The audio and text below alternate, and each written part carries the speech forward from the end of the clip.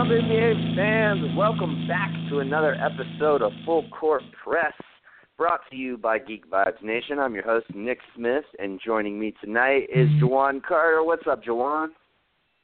What's going on? Nothing much, man. Just some fucking crazy NBA shit. That's what's going on, man. This first topic, man, it's a doozy. We're gonna definitely need a lot of time to get into this one. But before we do that, we also have Luke Alves joining us. Luke, what's up, man? Not much, man. Glad to be back in Atlanta, now from vacation. But, yeah, like you said, crazy little this past week with some news. Yeah, I feel like crazy is almost like an understatement. What's the like a synonym for crazy that's even crazier than crazy? I don't know. You maybe throw an adjective onto it, like baffling. It's almost baffling. Bafflingly crazy. Yeah, something like that. Because man, this story just runs deep. So let's just offer our listeners a quick recap of everything that's going on with Minnesota as of late. So, I mean, I'm sure everybody knows about, these ongoing problems between the team. It's been kind of quietly spoken about and then little outbursts here or there, but it's mostly been kept under wraps until now. So, basically, Jimmy Butler met with, Tom Thibodeau and I would imagine other Minnesota higher-ups on Tuesday in Los Angeles, and essentially, after the meeting, or maybe during the meeting, requested a trade, naming the Clippers, the Nets, and the Knicks as his preferred destinations, the Clippers being his, I guess, number one destination, according to Woj. And so that's kind of the basic of the story, and then in comes the Twitter beef.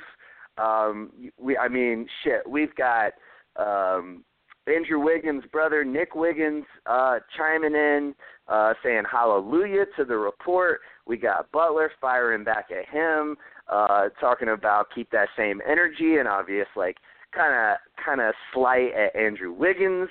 Then we got Steven Jackson jumping in, because, of course Stack's going to get in on this.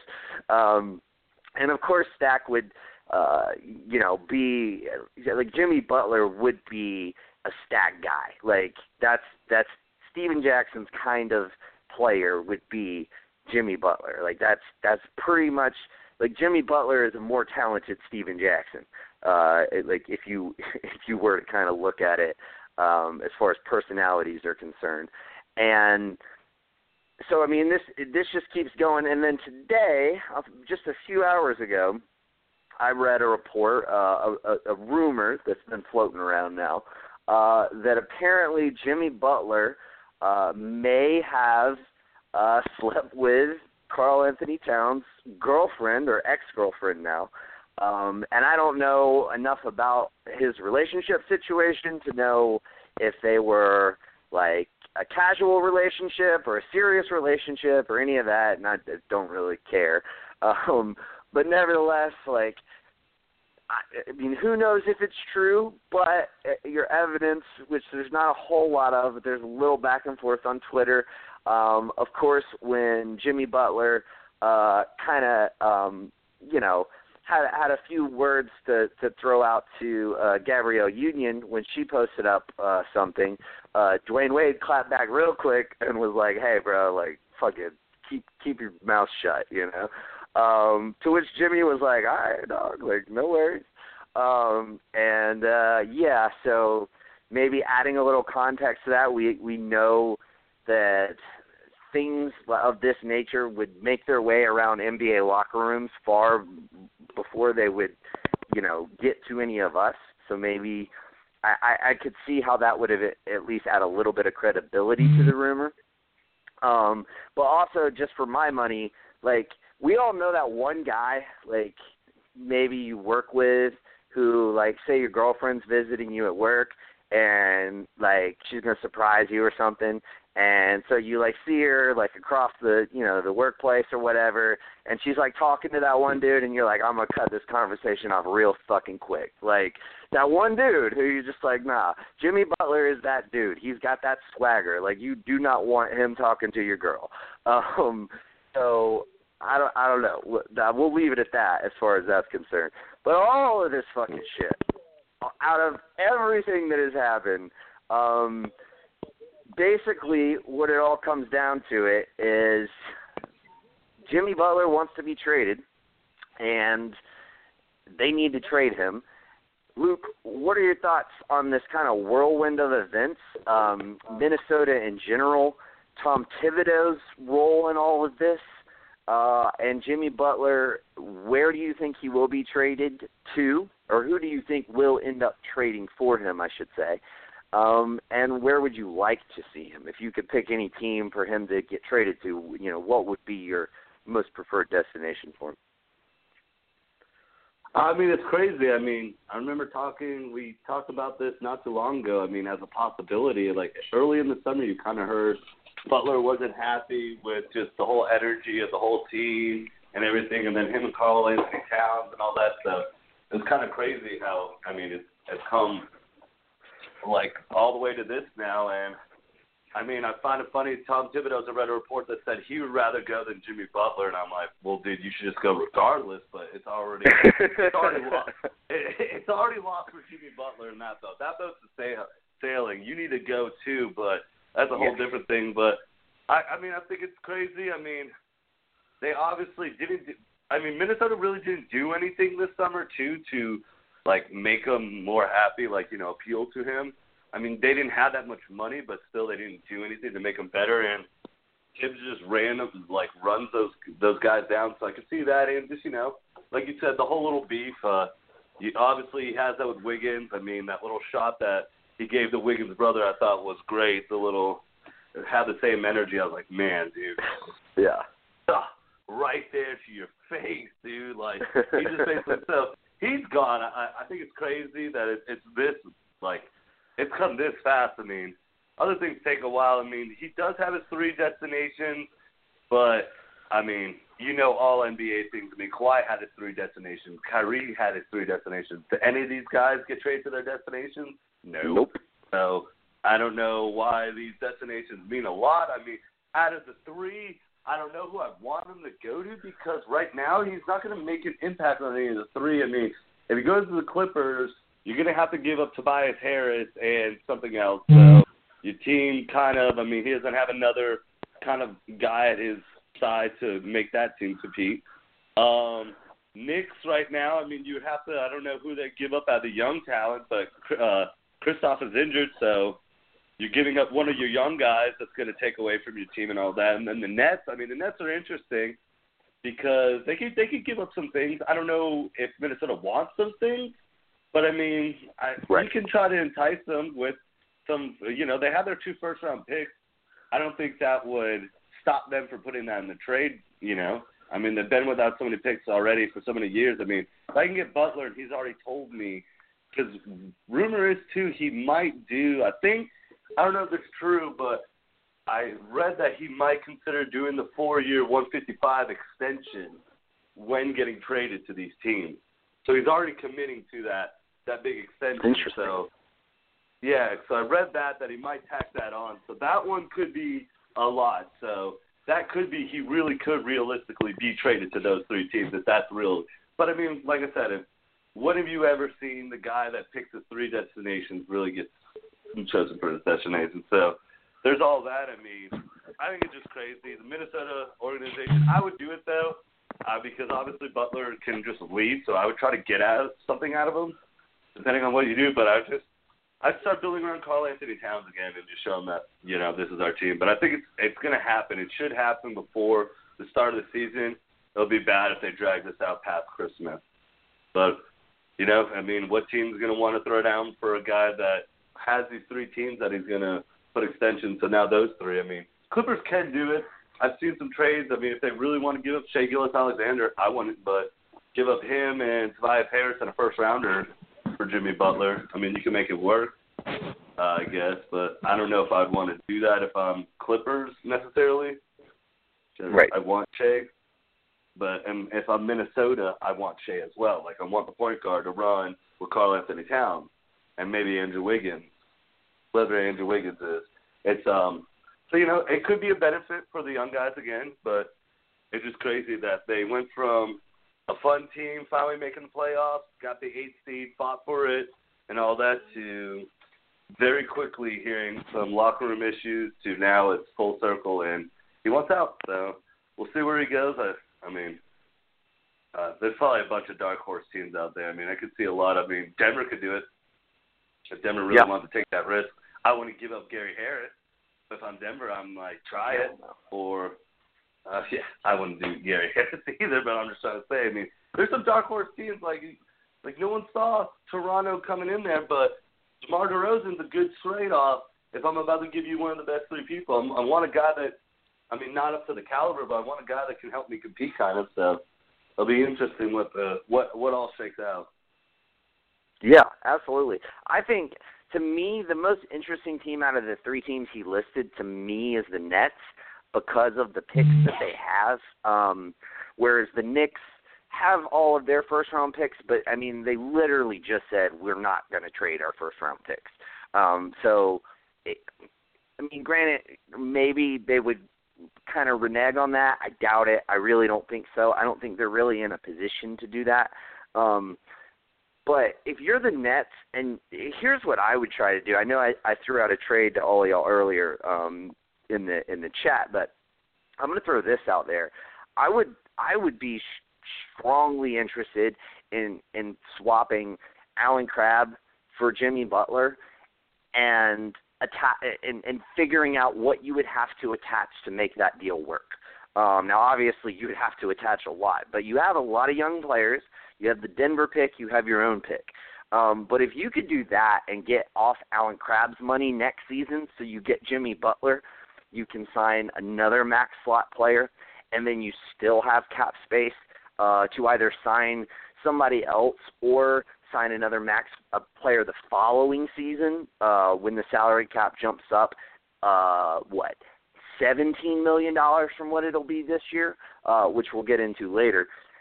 That, to me, could be very, very interesting for Brooklyn, and they're sort of very well equipped to do that. The question is Minnesota willing to take back Allen Crabbe?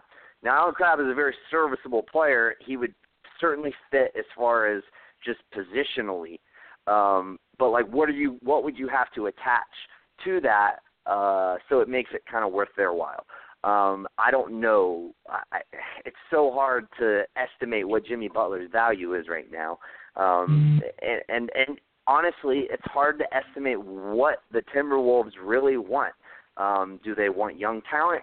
Do they want – I would think not. I mean, I would think they would want players who can come in and contribute immediately. And if you want that, the Clippers are by far the best direction to go. I mean, if you can get Tobias Harris – and a handful of other, prospects, players, combination of, et cetera.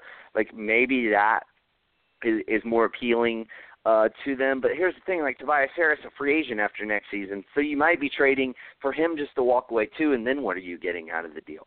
So, like, I don't know. I might be inclined to make a deal with the Nets, even if I had to take Allen Crabbe, who's, obviously overpaid. But if you can get, a serviceable shooting guard for the next 2 seasons, albeit an overpaid one, but then also get a lot of assets in return because you're taking on a contract and you're putting Brooklyn in a very advantageous position to go after other big-name free agents. Maybe that's something worth a look for both sides. See, that's the thing. I think if you're Brooklyn, the biggest thing to me is I don't want to swap expiring contracts for expiring contracts, mainly because I can sign Jimmy Butler next season and go out and sign somebody else.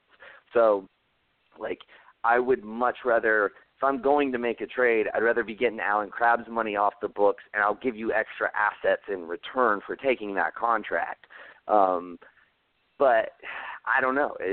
Like you said, Luke, it's a tough situation to predict. But before we get into, I do want to we'll come back around for this, but I do want to talk just a little bit of Thibodeau with you, Luke. I know we've done it several times, and you and I have been pretty much the front runners on him needing to go.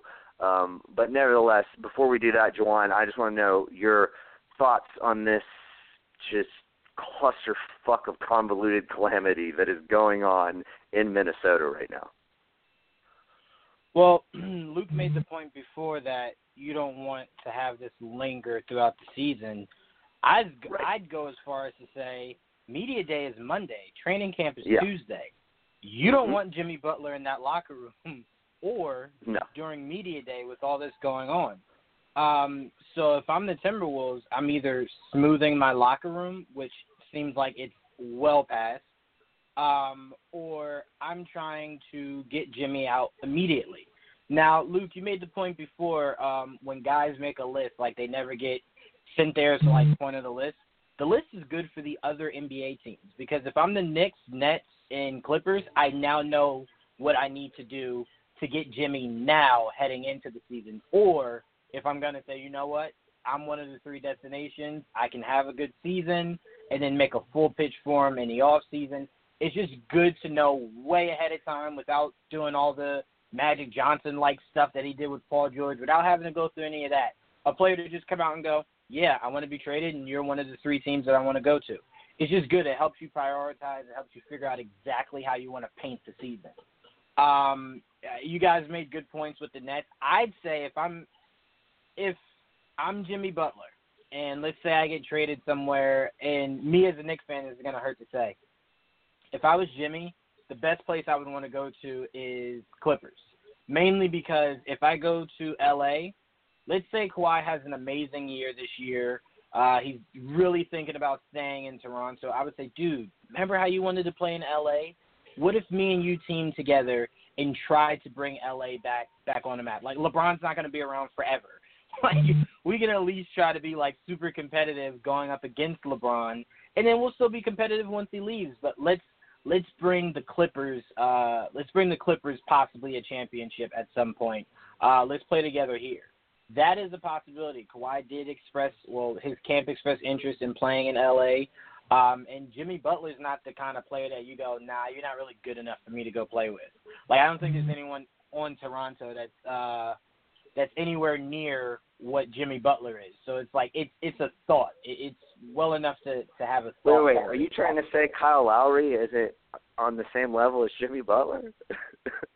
I think I'm trying to say Kyle Lowry is on the level of the towel boy. But anyway, if I'm Jimmy Butler, like these are thoughts that I have. And as far as what you're saying about the Knicks, like they just finished saying like we're not going to leverage our future by trading draft picks and stuff. I get that, but it's funny because I know Joel is going to completely yell at me and say this is false. I sometimes get really nervous when New York says, no, man, we'll just wait till the offseason and we feel comfortable enough that if we get the guy sitting in front of us, we can make a good enough pitch. Just only because, one, people usually don't take these meetings, or when the Knicks do have these sit-downs, no one really comes. So it's like if you can give a draft pick and Frank and Courtney Lee or whatever to make it work to get Jimmy, to get him now, think about it. I'm not saying do it. I'm just saying think about it. Because to me, it's like I'm kind of curious to see exactly what the Knicks' game plan is approaching this season. Like, are we going full steam ahead with all of our young guys, just trying to, get them kind of acclimated to the pros, and then, like, if we have a good season, we do. If we don't, we don't. Or, because they do have some nice veteran pieces there, are you making a push for something? So, I mean, that's kind of what I'm interested in seeing with the Knicks, because if you're making a push for something, go get Jimmy. Like, go get Jimmy Butler, and then you have him, and then you make the pitch to Kyrie. So it's super weird on how these teams want to work themselves. Brooklyn, money-wise, is in, like, the best situation, but you gotta get guys sold on playing there. Like, forget the Knicks, play here in the Barclays Center. Like, you got to get guys to buy into that. I see that being a lot harder than most. But if I'm the Timber-Woes, there's no way I'm letting Monday come around where people are putting an open microphone in front of Jimmy, Andrew, and Carl, and then making them take photos together. Like, there's just so much about it that's just like, I don't see that happening. Jimmy might be gone by the end of this weekend, if I was to take a guess, rather than later on in the season. Well, see, and what would be really interesting, too, is, like, Jimmy Butler's the kind of dude who, like, if they don't get the trade done by Monday, like, they could be like, hey, don't show up to media day, like, blah, blah, blah. And he just shows the fuck up and is, like running his mouth, like, talking about, like, I shouldn't say running his mouth, but, like, you know, basically just being like, I'll tell you how it is. Like, I'm going to tell you how it is. Like, I'll answer your questions. Whereas, you know, with Cat and Wiggins, they would probably be more inclined to toe the team line and be like, no comment, or I'm not here to talk about that. We're here to talk about, you know, basketball or what have you. Whereas Jimmy Butler will just, I mean, he's the kind of guy who could do that. So, I mean, I think you're right. I think there is. Crazy. I don't necessarily think that they're going to trade him before Monday, but I think there is a lot of pressure to do so. But I'm sorry, you're saying the thing is? No, the thing is, it's like, to get around the questions that people would have is like, it's weird because it's not, the questions aren't personal. They're about basketball. Like, this guy is on your team, is supposed to be playing with you, supposed to be together in your locker room, and he wants to get out of there. Like, that's a valid question that they're going to get all through media day. Because it is a very valid question. It's not like me asking you about, did Jimmy really sleep with your girlfriend? Like, no, that's personal. But me asking you, is a guy that's on your team still going to be on your team, is a valid question. Yeah, absolutely. I mean, that does pertain to basketball, and it would be a perfectly suitable thing for any reporter to ask, and there would be many who would want to ask it. I will say this as far as the Knicks are concerned. I know that they, you know, have pretty much kind of drawn a line in the sand about trading for guys that they could sign outright. But here is where I would kind of be interested in perhaps shying away from that a little bit. Like, if I could get Jimmy for, let's say, like, I think the notion that you could get Jimmy Butler for Courtney Lee and Frank Ntilikina is fucking ridiculous. That is totally not even close to enough to get Butler. I don't care that his value is dipped. Ntilikina is still unproven. Courtney Lee is just, he's older. I mean, sure, he could be a starting shooting guard for you, but I mean, he's not gonna help you win games. Now, if you could get, say, Tim Hardaway, who's still young and can still grow with this team. Say you could get Frank Ntilikina and like a heavily protected first-round pick, like, you know, like a top 14, like a lottery protected pick. Like, that might be enough to make the deal work. And if you're the Knicks in that situation, like, if you could get Butler in there, you can let Knox develop, you can let Mitchell Robinson develop, you can let KP get healthy, and if you can get Hardaway off your books and get Jimmy Butler in there, then you can use your max slot to go after a guy like Kyrie. And even if you don't get Kyrie, you could still go after Kemba Walker. You could still go after an assortment of other guys. And, like, that would be the foundation of a really, really good team.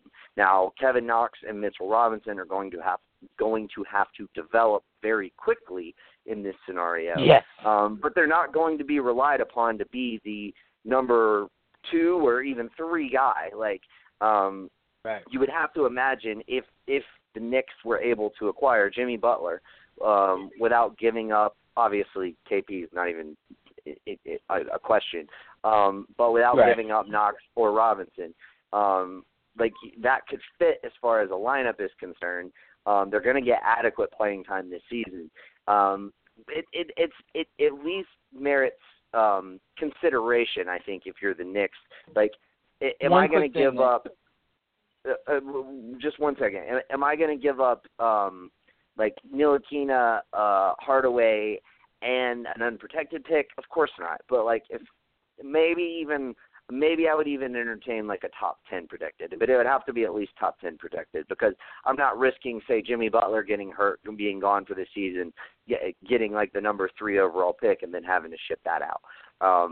But nevertheless, I would think the Knicks should at least entertain the idea of moving a first-round pick so long as the protection on it was adequate enough to offer them, some amount of security. But Jawan, real quick before we pass it to Joel.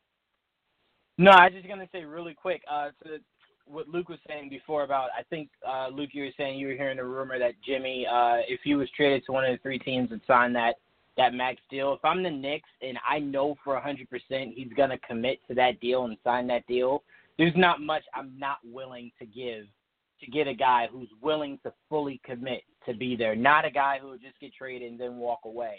I'm more inclined to be more open to whatever the Timberwolves are asking about as far as picks if I know he's committing to that deal fully for that full 4 years. So that's all I was just going to say.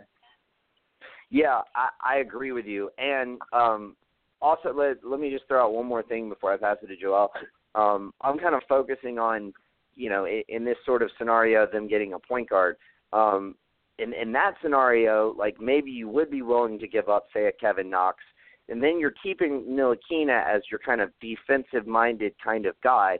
Jimmy Butler is more than equipped to be your ball handler and distributor. He's proven time and time again that he can do that. He can be your main facilitator. So you could kind of almost play him as a point guard-esque player, and then, hopefully maybe make a run at a Kevin Durant or a Kawhi Leonard instead of a Kyrie Irving or Kemba Walker. So, like, there's a lot of options for the Knicks there, and if you can get, some kind of verbal commitment, I agree with you, Juwan. It certainly opens the floodgates to the possibilities, like the options that Minnesota would have as far as the pieces that they would want back, because the Knicks would be much more open to that dialogue if they knew Jimmy Butler was going to sign. But anyway, Joel, your thoughts on this whole shit show in Minnesota, and obviously out of the 3 teams, I would assume you would most prefer that he go to your New York Knicks. But also, like, who do you think is kind of the most likely suitor for Jimmy Butler? And it may be one of the 3 teams he listed, or, you could have somebody up your sleeve who you think is going to kind of roll in there and make an offer and kind of, steal him, i.e. Paul George and Kawhi Leonard. I think that's quite possible, honestly. The whole thing with Jimmy is kind of, I guess we saw the writing on the wall earlier a couple months ago when they first reported it. And I didn't think much of it because you always hear bullshit. And so I'm like, blew it off. And then they just got louder. And I guess it became fire. Where there's smoke, there's fire. This became a fucking bonfire. And it's like, okay, it's happening. Eventually he officially called to get traded, and now we are where we are. And he lists his teams. And in my opinion, those teams were there for leverage more than anything because, he's willing to sign. But it's also these teams will also have the ability for freedom next summer, and they can lure people in.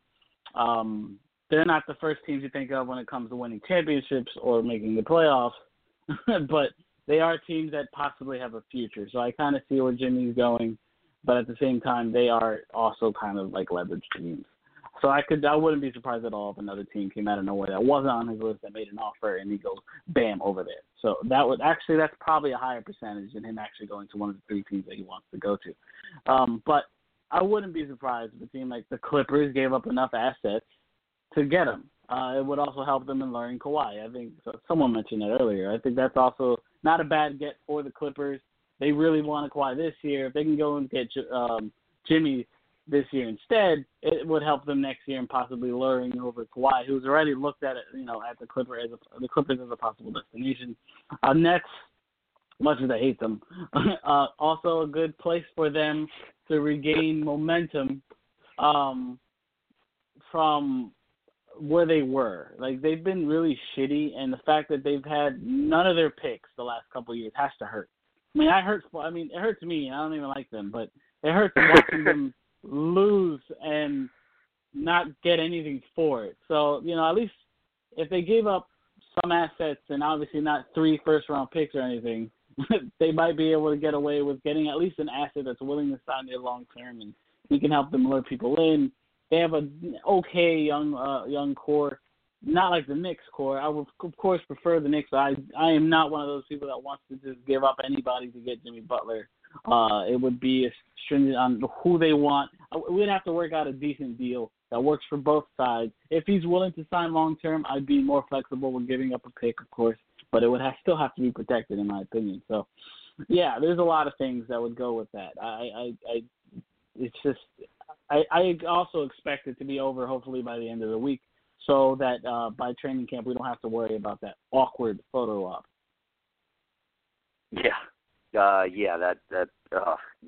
I don't know. Part of me actually wants to see it just because it'll be like watching a train wreck in slow motion, and it'll just be so fun to talk about. But nevertheless, it won't be nearly as much fun to talk about the trade that happens if we get that. I still contend now more than ever, and I know I've been saying it to you guys the past couple days. I contend now more than ever that Toronto needs to try to trade for Jimmy Butler, and the biggest reason is his number one option is the Clippers, and now that he wants to go to the Clippers, the writing would be on the wall for Kawhi to walk and join him in Los Angeles. If you can put those two guys together now, and you can win with them in Toronto now, I honestly, I don't care if I have to give up OG Anunoby, Pascal Siakam. Like, I'll give up those guys. If I have enough of that, like, really good bench, DeLon Wright. They can't trade Fred VanVleet, unfortunately, because he just signed. So he's not on the table. But Norman Powell, CJ Miles, Serge Ibaka, I don't care. Any package that I have to put together to make it work, I would do it, because if you can put together sort of a point guard, shooting guard, small forward combination of Kawhi Leonard, Jimmy Butler, and Jawan's favorite player, Kyle Lowry, then, I mean, you're looking at probably the best defensive 1, 2, and 3, on a team in basketball. And if you can keep Ibaka, I'm not sure you could. Not that Minnesota really would have interest in Serge Ibaka, but maybe he's needed to make the money work. Maybe not, but maybe so. That could be very interesting. Ibaka's not nearly the defender he used to be, but he's still serviceable. And, I don't know. I think that could be a situation that would, if you were able to pull it off and you were able to keep both of those guys, which I think would be possible at least for the next couple of seasons. I don't know. I think that would be pretty remarkable, and I think I would at least say that I would put Toronto in that category along with Boston of being a true contender, to actually win it all. And I don't know, I really can't think of the last time we've had 3 teams who were legitimate contenders to win it all. I mean, I don't think anybody thought anybody coming out of the East after Kyrie went down last year had a chance against anybody in the West. It was pretty much whoever won between Houston and Golden State. Houston has gotten worse. Golden State has gotten better. So we're pretty much relying on Boston to be the team right now. So if you could have another team to get in the mix, and obviously Toronto can't go out and sign a guy next year like any of the 3 teams that he mentioned, like the Lakers can, like the Sixers can. They have more reason to want to trade for him. I would also love to see Oklahoma City trade for him, but Lord knows they just don't have the fucking assets. I have tried to work out any number of ways in which they could potentially do it, and there just is not a way. Because, damn it, like Andre Robertson, Alex Abrinas, Terrence Ferguson, and a 2023 first-round pick just isn't fucking enough. But nevertheless, like I think Toronto, that out of any team, that would be the team that I would really like to see him in, just because of what it would mean for the NBA and what it would mean for the parity for the league. I want to kind of throw this around real quick before we move on. Wait, before we do that, Luke, I contend that, and I'm sure you'll agree with me here, but I wanted to kind of include you in this, and if y'all, Joel, if y'all want to chime in, obviously feel free. The fact that I think we can all agree that when Thibodeau made the trade and everything, like, nobody faults Tom Thibodeau for making this trade. Obviously, at the time, it seemed like a good idea. Chris Dunn is still unproven. We didn't know Lauri Markkanen was going to be as good as he was, and I still think I'm still not sure that pairing him with Karl Anthony Towns would be the best fit for him. I think the fact that he got to play next to Robin Lopez was very beneficial because Robin Lopez is a guy who gets rebounds, blocks shots, and plays defense. Karl Anthony Towns is not that kind of player. So I think if they had given up, if Jonathan Isaac had been the guy that the Timberwolves had given up, it would look, I think, in my opinion, a lot worse. But the fact that it was Lauri Markkanen, I don't necessarily think he was the best fit for them. Chris Dunn wasn't working out. They were able to bring in Teague. That made sense at the time. They were able to get a first-round pick out of Ricky Rubio and not take back any money. So that was good for them. So all of that, all of those kind of moves made sense. But you had to see the writing on the wall sooner. It should not be 3-4 days before media day, and all of this shit is hitting the fan now. Tom Thibodeau, there were some talks over the offseason about whether they were going to keep him. And I think kind of my best estimate as to what the prevailing theory was, well, if we move him now, then there's no chance we're going to be able to salvage this whole situation, which they should have just done. They should have done that. And honestly, Tom Thibodeau should have tried to compartmentalize and said, you know what, like, the situation is not going to work out. Like, let me go ahead and see what I can maybe do in the meantime. Because here's the thing, this whole thing is not broken yet, but it is so close to being there because what you get back for Jimmy Butler means the world as far as where this team goes in its future. So if you had pulled the trigger, say, at the draft, and were able to get assets then and make, more draft selections, get other added players, get your team constructed, fit that in with how you went about your off season, that would have made a whole lot more sense. But now you're kind of locked in, and it's very difficult to make any sort of transactions. Other teams don't have cap space. They have guys signed who they, can't trade until December. It just makes it very difficult. So I know I'm kind of rambling here, but here's the thing. I think Thibodeau has to go. I think immediately I would bring in an interim coach, bring in an interim GM, sit down with that interim GM and say, find me the best Jimmy Butler trade you can. Whatever, I'm going to pour through whoever I think would be the best qualified person to do it, have them go at it and say, get me that trade, because it's got to happen, and I don't think you can do that without getting rid of Thibodeau. I mean, it was, a day ago? I think it was yesterday that Tibbs came out and said, hey, I'm still not really looking to trade Jimmy Butler right now. It's like, dude, what the fuck more do you need? Like, the dude just said, I want to be traded. And you're like, yeah, but, we'll see. Like, no, you need to move him. And furthermore, like, I think the biggest thing for me is not that Tibbs made the deal. It's that two things. His refusal to see the writing on the wall that everybody else could see. And furthermore, just the fact that the coach GM thing is just so old school, it doesn't really work anymore. But Luke, what are your just general thoughts on that? And do you kind of agree with me that they should fire him immediately and just bring in interims for the meantime to try and figure this situation out before they move forward into the regular season?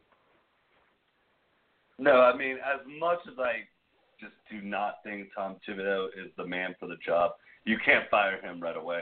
It makes sense, I know that, but, dude, you're going to make your organization look like the worst organization in NBA. You do not want to go there. You're basically gutting shop while losing your star player. That is the PR worst move ever. You're not doing it if you're the owner. You got to just take a gut for a little while, Tibbs. You can fire him in the middle of the season or depromote him or all that, but you have to just step in there and you have to make the trade work. I mean, if ownership's going to do something like that drastic, then step in and tell Tibbs that he's not part of the trade by himself and he's going to have to make it work out with what you want. So that's what you can do. But if you fire him right now, your whole organization looks terrible. You look like a very terribly run organization. Just everything with you bad. Not what you want. But I get your point though. You would look even worse. You look even worse because you're only looking right now bad that you're not keeping one guy that has a chance to be a free agent. You still have a very young core. Now, yes, we're all down on Andrew Wiggins, but he's still very young. And Karl-Anthony Towns is really young still. So it's not like you're losing the world. So I would make the trade. You got to make the trade happen and all that. I wouldn't go that far drastic. Yeah, I'd probably fire him later on. I mean, me, personally, I just don't think Thibodeau's a good coach. I don't think he's that bad of a GM move. Like you said, I would do the move 10 times out of 10 last year for Jimmy Butler. It worked out. We made the playoffs and all that. Just somewhere down the line, he noticed that, A, I'm a bad coach. B, I didn't do anything to make us better, just like all those Bulls years. And C, not everyone has the same mindset on this team like me. The younger guys didn't really see the benefit of me coming over to the team and helping them. They were kind of like, why am I taking a back seat right now? So there's just a lot of things. I think you can still get a lot out of Jimmy Butler. It's interesting where he can go.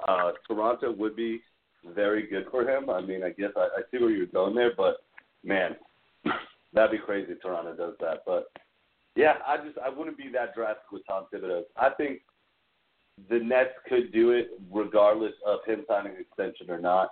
And then if I'm the Nets, I'm just feeding in his mind, you choose the team, we'll back it. This is you, Jimmy. This isn't them coming in and taking the spotlight. This is you. This is your spotlight. This is your team. Now make it what you want. If you can get off Allen Crabbe, yeah, you have a lot of money to work with. Yeah, absolutely. I would just say that along with Tibbs just kind of pussyfooting around with the issue at hand, and having the whole off season to have figured this out and not figured it out, that's probably my biggest problem with this situation. And like I said, just the writing being on the wall. But I, at the very least, I would totally strip him of his GM duties, at least for this trade, because I don't want a situation either where you have like a Bill Belichick, Jimmy Garoppolo situation where Belichick basically trades Jimmy Garoppolo for a fucking bag of chips because he wants to put him on a good team. I mean, it's pretty well known that the Browns offered way more for Jimmy Garoppolo, but he didn't want to trade Jimmy Garoppolo to the Browns because he didn't want him to have to play for the Cleveland Browns. He traded him to the Niners and took back less so Garoppolo could get a nice landing spot because he really liked the kid. Well, Tom Thibodeau really loves Jimmy Butler. I don't want him in charge of this situation with his close personal relationship with Jimmy Butler. I don't want that. I think you need somebody from the outside trying to make the best decision for the team and to hell with Jimmy Butler in the sense of the team, because he don't want to be there anymore. So that would be that's what I mean. And so however you have to go about achieving that, fine. But if Tibbs is not willing to take that either short-term demotion, or maybe you just go ahead and say you're not going to be GM anymore, I don't know. But like if it comes like hell or high water and he's like, nah, I'm not doing that, it's all or nothing, I'm going to be like, well, it's fucking nothing, you're fired. Like, that's just I don't want to risk trading Jimmy Butler right now and not getting back the absolute most that I can. So that's kind of my overall point. But I do get what you're saying. Firing him now would really look bad. If you were going to do it, you should have done it earlier this season. But you should obviously, you should have traded Jimmy Butler earlier this offseason. So a lot of things going on there. But you know what, Luke, like we've said, as far as most of Tom Thibodeau's decisions, as far as a GM, they really haven't been bad. They've really been relatively good decisions. Just his close personal nature to this one scares me a little bit. But guys, really quick before we move on, Joel, did you have anything to add to the Thibodeau thing? And just as an NBA fan, not as a Knicks fan, but just objectively, is there any team out there that you would just really love to see Jimmy Butler on, regardless of how it would happen or what have you? Not really. I have none in particular. I'm open to him going wherever the fuck he goes. I'm not very open-minded like that. Jimmy and Tibbs' relationship, I get where you're coming from. I also think it'd be really bad on them to fire the man right in the middle. Right now is probably not the best time. Give him the season, see how that works out, and then I guess you can reevaluate then. But even then, I would think twice before firing them right away. But if things don't work out, you got to move on at some point. But they have made the playoffs. Last year? I don't remember if they made it the year before. I think they barely. No, they didn't. Last year was the first year that they made it in 13 seasons. And you know what? I should be like thanking Tom Thibodeau with all my heart because and Jimmy Butler for that matter, because the Hawks wouldn't get that draft pick if they hadn't won that. So we wouldn't have Kevin Huerter if they hadn't beaten Denver in the very last game of the season. And the reason they beat Denver in the very last game of the season was Jimmy Butler. So there you go. So yeah. So thanks Tibbs. I recant everything I just said. You're great, man. Yeah, well, it is what it is. We'll see what happens. Yeah, indeed. Joanne, is there a team out there that you would just really like to see him on? Obviously, I think it's fair to say you would not like to see him on the Raptors. But is there a team you'd really like to see him on? And do you have anything to add to the Tibbs thing before we move on? Yeah, it's you definitely can't fire him. Oh. But I would do some. Can you hear me? Now I can. Yeah, I was saying the time has passed to fire him. You can't do it right now. Media day is Monday. You cannot make those poor guys go into it with Jimmy Butler issues and now no coach. So that time is definitely passed. But by the Timber-Woes, I'd probably do Thibodeau pretty dirty, maybe a month and a half into the season, then fire him. But as far as where I would like to see Jimmy, to be completely honest with you, I'm fine if he goes to Toronto. Him and Kawhi making a home there in Toronto, being able to do something that no one else has in Toronto, and that's get it past the hump. That'd be interesting to watch. It'd be fun to watch. But if I had my choice, it would definitely be the Clippers because I want the Clippers to not just be garbage for all of eternity. So I would like the idea of having two core guys like Jimmy and Kawhi Leonard going there. But of course, if I had my way, he'd be a Knick tomorrow.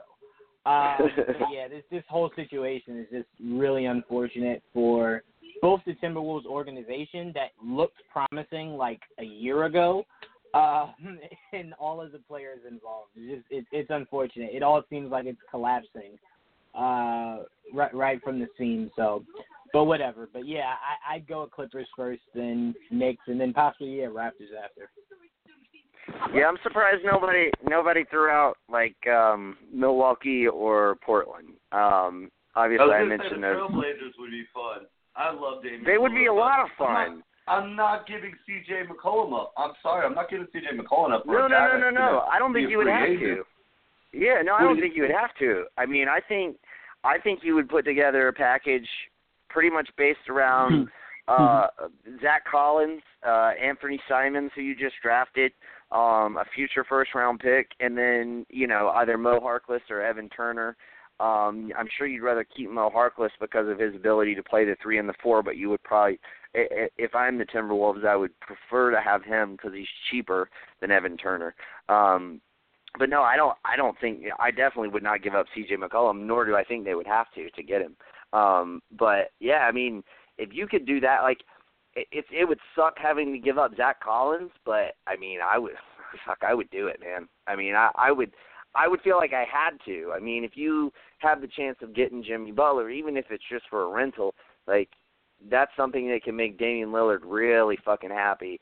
And like those 3 guys, leading your team, and then you have Al-Farouq Aminu and Yusuf Nurkic. Like, Nurkic. That's a formidable team, man. Like, that's definitely something that could help get them competing. I don't know if that's enough to get you past the Warriors, but maybe it is. I'd also really like to see him on the Rockets, man. I mean, if the Timberwolves want to win now, picking up a guy like Aaron Gordon, PJ Tucker, and a first-round pick next season ain't that bad. I mean, that's going to keep you really competitive. I mean, Eric Gordon can score the shit out of the basketball. PJ Tucker is a great defensive player, can play basically 3 positions. And, if you get a first-round pick to boot, like, that's pretty good. And if you're Houston, like, it would suck to give up Eric Gordon, but, man, if you had Jimmy Butler, James Harden, and Chris Paul, like, shit. Like that, I mean, at least you're starting. Then my biggest concern would be, I don't know how well Jimmy Butler would get along with Carmelo Anthony. But Carmelo Anthony is also, here's the thing, he's also on a very, very, very cheap 1-year deal. So I mean, if it doesn't work out with him, you can cut him. It's not that big of a deal. But I mean, my thing with him is I just feel like Jimmy would be like, play defense just a little bit, like just sometimes, like, motherfucker, like, I could totally see that happening. But you know what?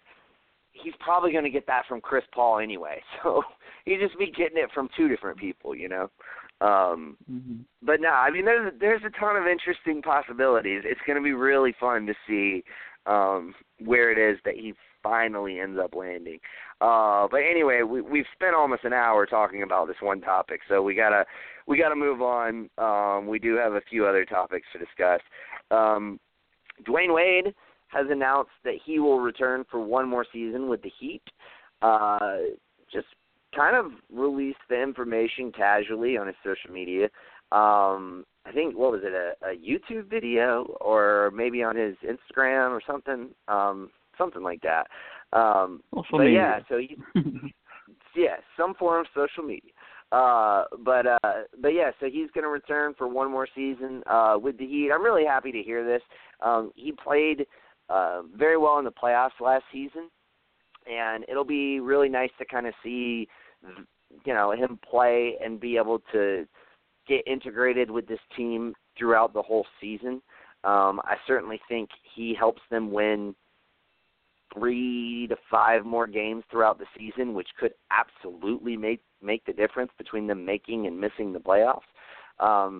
So, for that reason alone, I'm really happy for them that he was able to. They were essentially the Heat were able to get him to come back for one season, and that he chose to make that decision. It'll be fun to see him play. The biggest thing that I really wish we could have seen is if LeBron had gone to Houston instead of Los Angeles. We could have seen the banana boat. Just it would have been great to see that for one season. I just would have loved it. Just for those guys to get to play together for 1 year would have been something really special. But nevertheless, that was not in the cards. I don't think it was ever really in the cards. So, short of that, which wasn't going to happen anyway, great to see him go back to Miami and finish out his career there. He'll be a first ballot Hall of Famer and will easily have his number retired very, very soon down there in Miami. Probably, in my opinion, the best Miami Heat ever. Obviously, LeBron James, greater player, greater legacy. But Dwayne Wade has the most championships of any member of the Miami Heat. And he obviously is probably like the lifeblood of that team, the most renowned player. If you think of Miami Heat, boom. I mean, D. Wade is probably the first person that comes to mind if you're, a real NBA fan. So anyway, props to D. Wade. Congratulations. Congrats to Heat fans. And I really look forward to seeing him play next season. Joel, your thoughts on D. Wade returning for one more season with the Heat? I think I said the same thing. I said congratulations, good for him. I'm happy to see that at least to give us, at least we know ahead of time, knowing that this will be the last time we see D. Wade. It's gonna be sad. It really is. It's always sad when you know that it's their last season and you may never see them play again like this anymore. So just like it was when we saw like Kobe go out, it's just gonna be kind of bittersweet, but still fun, and at least there's a chance Dwayne Wade can go out on a playoff run, So that'd be cool. That'd be really cool to see him go out at least in the postseason instead of a regular season outing. So it is cool. I mean, I think you're right. He is the greatest probably Heat player of all time. There'd be no LeBron James to Miami without Dwayne Wade. There'd be no current championships of the modern day without Dwayne Wade. So yes, he is Miami. It's called Wade County for a reason. So yeah. I love the guy. He's a great player and one of the best shooting guards of all time. So, yeah, he had a good run. Absolutely. Would you say number 3 shooting guard of all time behind MJ and Kobe? I would say arguably number 3. I have to think about it, but maybe I wouldn't say definitively, but you can make an argument for sure. Yeah, I mean, I feel like he's not 1, obviously. I don't feel like he's 2 either. But there's definitely an argument to be made for 3. And if not 3, he's definitely top 5. So between 3 and 5. And that's a legacy that anybody can be proud of. Luke, your thoughts on D. Wade coming back for one more season with the Heat? No, man, I'm excited to see Flash of last year. I love him. I mean, I've always had to watch him just tear us up, the Celtics up, time after time. But it's always fun to get to watch a player like that can just do that. And he just won that, he kind of came into the league. He was older than that whole draft class and all that, and kind of like looked, like almost like a shadow compared to all of them. And really kept up. I mean, that's a hard draft class to really just keep up with and everything. So, I'm excited that he's going to do with the Heat too. Like I said, I mean, early in the summer, regardless if LeBron didn't go there, I still wanted him to go to Houston so he could have one last good run, and I think he could have done well on Houston. But he's a Miami Heat. He's a Heat for life. He's one of those guys that he kind of made the decision, and he kind of regretted it. He just wishes he wore one jersey. I think that might come down to it. Even though he played for his hometown in Chicago, I think it might just come down to one of his regrets, just because I just always just imagine Dwayne Wade in a Heat jersey, just playing. They will compete. Now, how far in the playoffs, who knows? But I still think he could give you one of those fun games where he scores 36 points, has a couple key defensive plays or that one crazy pass, and just do something. Block. Yeah, that's just always, dude. He's always a blocker. He's a great blocker, actually, for a shooting guard. But top three, no. I'm sorry. Because you guys earlier are the ones that said Allen Iverson is a shooting guard, and you best you best believe That's AI. true. I'm sorry. I love Dwayne Wade, but if you guys told me earlier, I'm putting Allen Iverson. Allen Iverson is my favorite player of all time, and I'm still not putting him objectively ahead of Dwayne Wade. Dwayne Wade has 3 rings. AI got 0. Right. The ring. The ring. AI didn't have LeBron in his prime and Shaq at his tail end one last year in his prime too, though.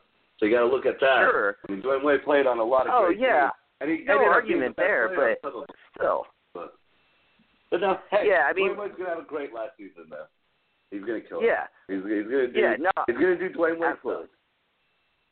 Yeah, absolutely. And like I said, I mean, all of that is rings, a lot of that comes down to circumstance, but Dwayne Wade not only won the 2 with LeBron, but when he won the 1 with Shaq, he was bar none the best player on that team, and the postseason that he had that year was one of the most remarkable postseasons ever. And for him to do what he did against Dallas down 0-2 in 06 is just fucking unbelievable. Dwayne Wade, to me, I would have to put him above Allen Iverson. As much as I love Allen Iverson, now I will say this: Allen Iverson does have an MVP, and Dwayne Wade does not have an MVP. I don't believe he does. I'm almost positive he doesn't. So there is that. I feel like that would be your argument. But I do think Dwayne Wade has a scoring title. I know Allen Iverson's got 3 of them, I think. I know he has at least 1. So, there's merit to the Iverson argument. I just think Wade's accomplishment. I think as far as players, they're neck and neck. And so when you're coming down to players being neck and neck as far as skill and everything else, I think at that point you have to look at accolades. And I would hold 3 rings and a Finals MVP slightly above Allen Iverson's regular season MVP and a Finals appearance. I don't know, just personally. But I think you can make an argument for Iverson, definitely. But anyway, speaking of the Sixers, Elton Brand has been named the general manager for the Philadelphia 76ers. This comes after a pretty exhaustive search. I mean, they pretty much have looked at a slew of different candidates, including Daryl Morey of the Houston Rockets, a few other guys, one other big name that's just not popping in my head right now.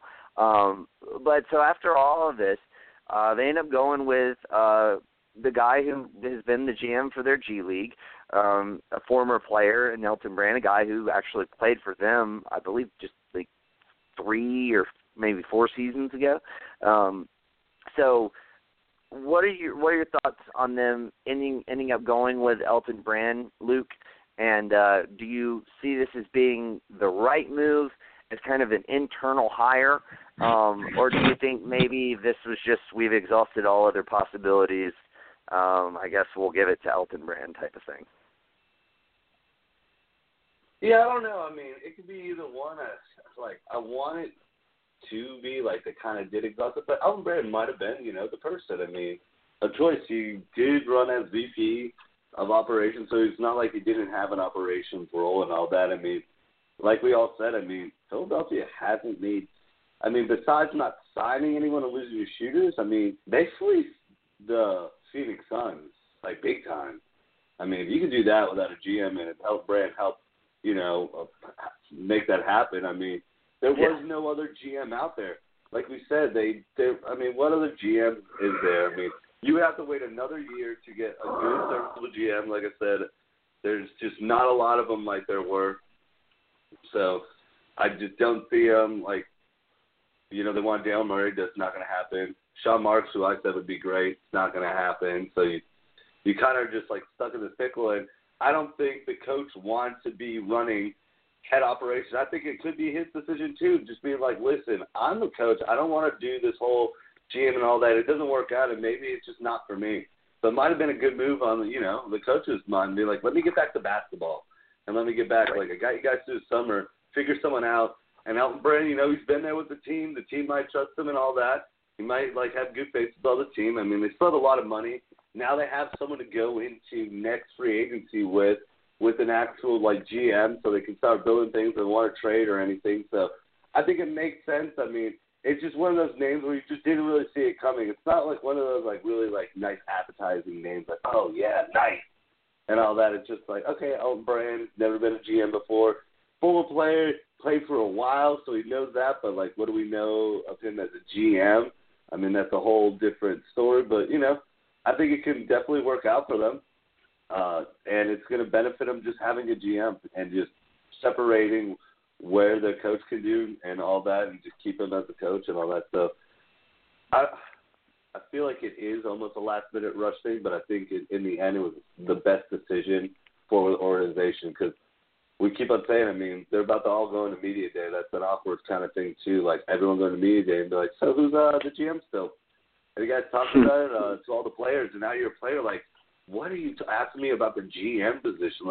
I don't even know. I'm just excited to get back on the basketball court, but, they're just going to keep on asking if you don't have a GM. So I think it makes sense. Now you have someone in them to talk to, Elton Brand's new face and all that. They're a nice, still young team and all that. So, I mean, they've got a lot to build off of. Hopefully they check that he doesn't have any burner Instagram accounts, but other than that, they should be fine.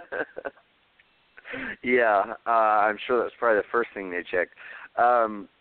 Yeah, no, I mean, I definitely agree with you in the sense that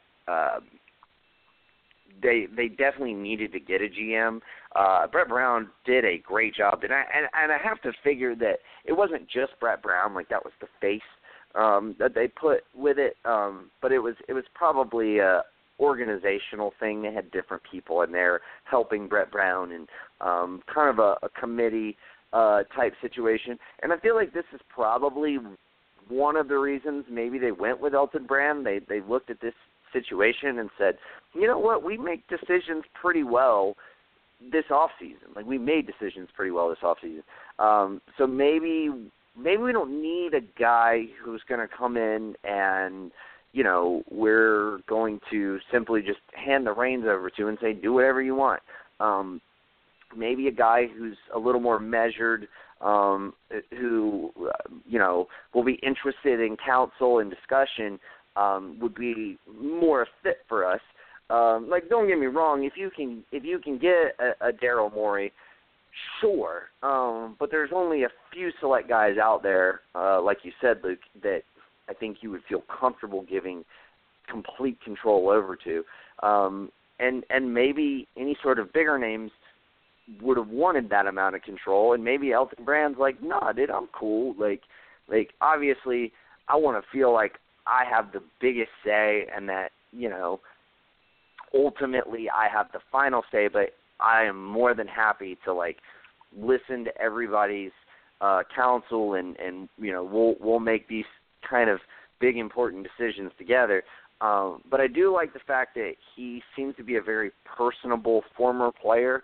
Maybe that helps as far as recruiting a free agent next season, which is obviously something that Colangelo could not, didn't seem to have, obviously, hindsight being what it is.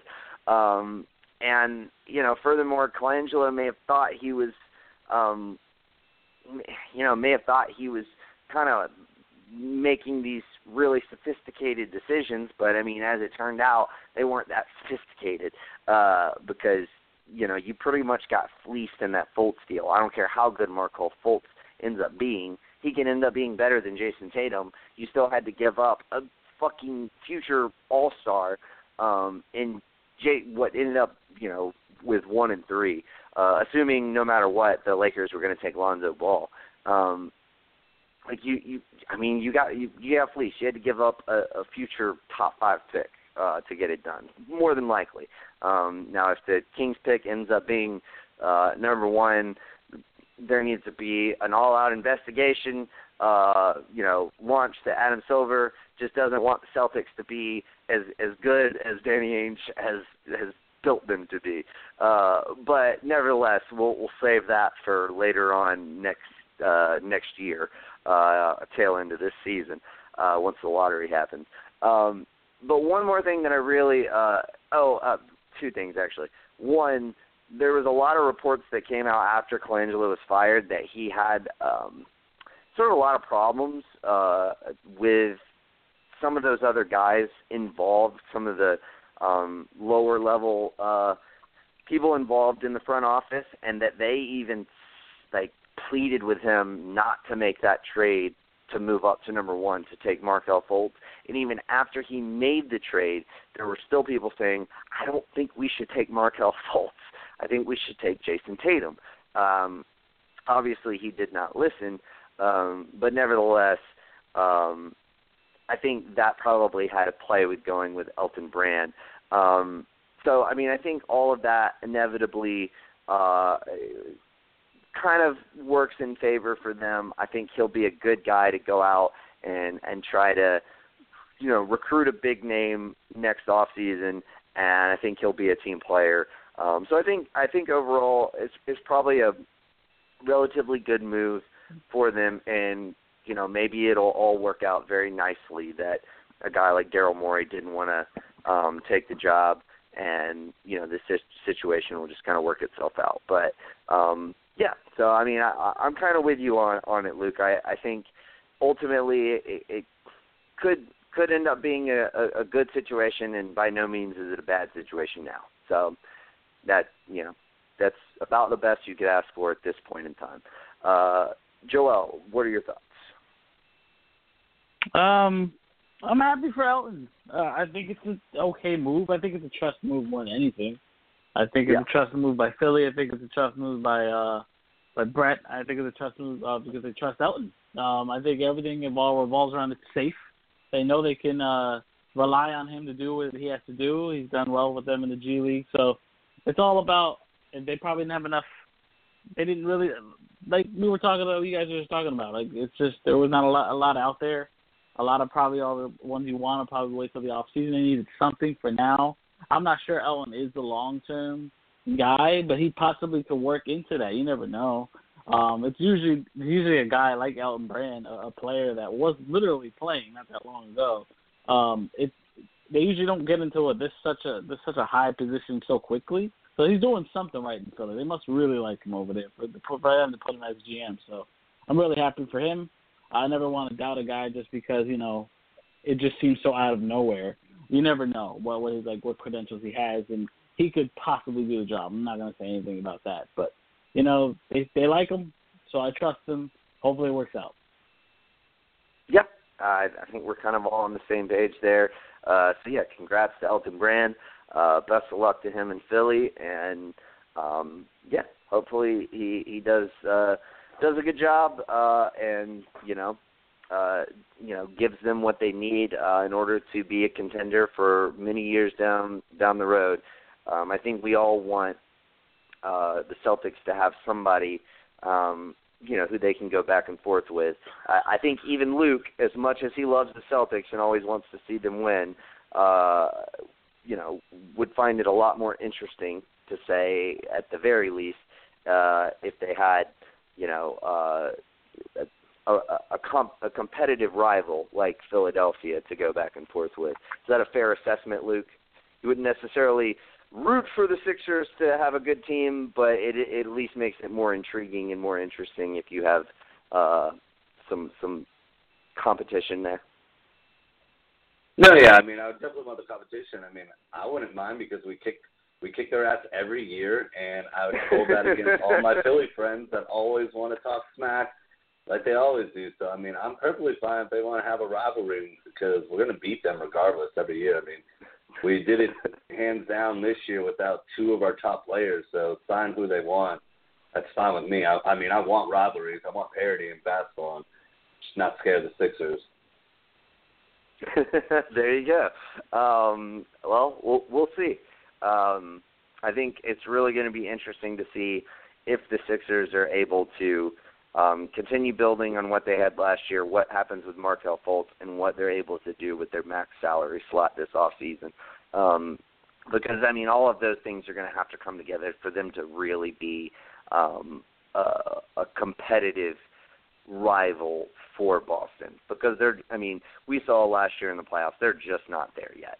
And that was, Boston minus Kyrie and Gordon Hayward. So still have a lot of room for growth there in Philly, but hopefully Elton Brand can kind of steer them in the right direction. But moving on, Nick, NBA has real quick now. Absolutely. Something real quick about their next season, like off season. Not saying you're gonna have to sign for a max, but all out. Would you say if this is a fail, if they were to end up just getting like a Tobias Harris and still retaining J.J. Redick, like you wouldn't have to give the max to Tobias, but that's what you end up. Would you call that a failure? I mean, not a failure, but a disappointment. Yeah. I wouldn't call it a failure. But I would be disappointed. I tell you what, if they were able to get Chris Middleton and retain J.J. Redick, then I would call that a success. Because to me, Middleton's Tobias Harris doesn't really fit what you need. I look at Middleton and his versatility, both defensively and offensively, as being exactly what that team needs.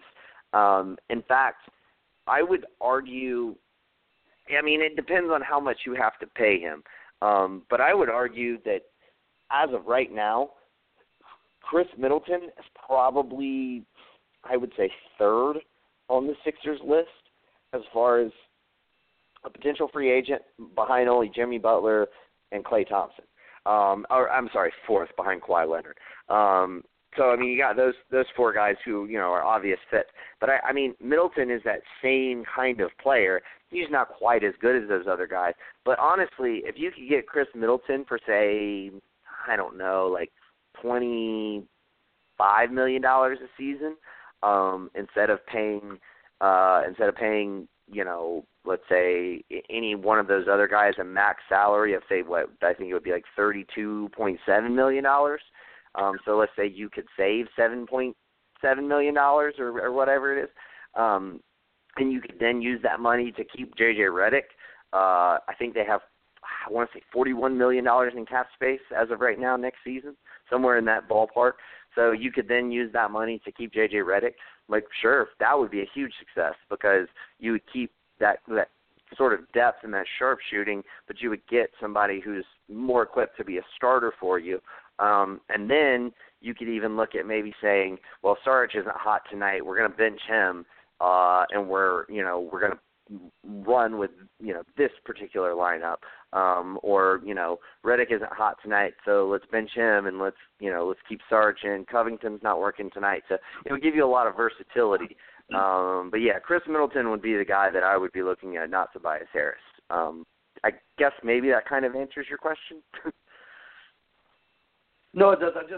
Tobias Harris just came up in mind because I know he's a free agent next year. I forgot Middleton was, but it's just you're not getting the big names, but you're also getting someone that can be pretty serviceable and make you you retain your whole roster, like you're saying, so you have more depth and all that.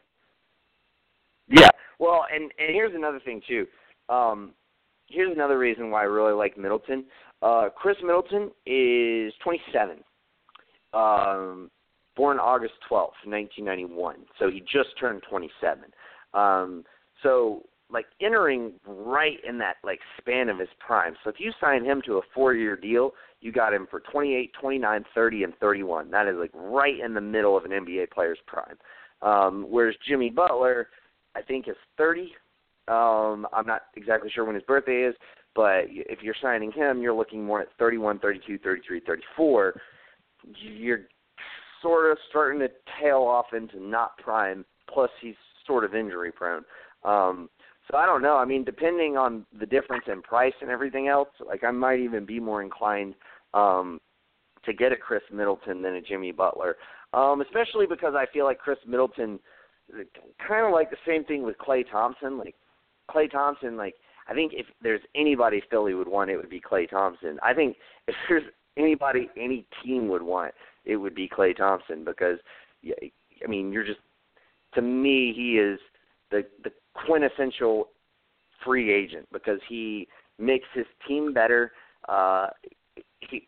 It doesn't really matter who you put around him. He's not only going to get his, but he's also going to make your team better. He's not going to complain about not getting enough touches or anything else. He's never done that. He got less touches when KD got there, but has been more efficient since KD got there. So, I mean, that helps. Is a top-notch defender. It can guard the best player from any team. So, like, to me, that would be the number one. But, I mean, I think I see a lot of that in Chris Middleton, just not quite on the level of Klay Thompson. But, no, I mean, I'm really high on him. That would be, like, one of my, like, really kind of sleeper picks for Philly that I think would be just a great get for them. I mean, if they could get him and add that to their depth and, you know, keep all of their assets going forward, that would be a huge, huge pickup for them. And like I said, maybe even better than a really big name, short of maybe like a Klay Thompson or a Kawhi Leonard, just because, or Jimmy Butler, just because those guys are just on a slightly different level. But honestly, like I said, maybe not even Jimmy Butler because of the age situation, whereas Klay and Kawhi are a little bit younger. So I don't know.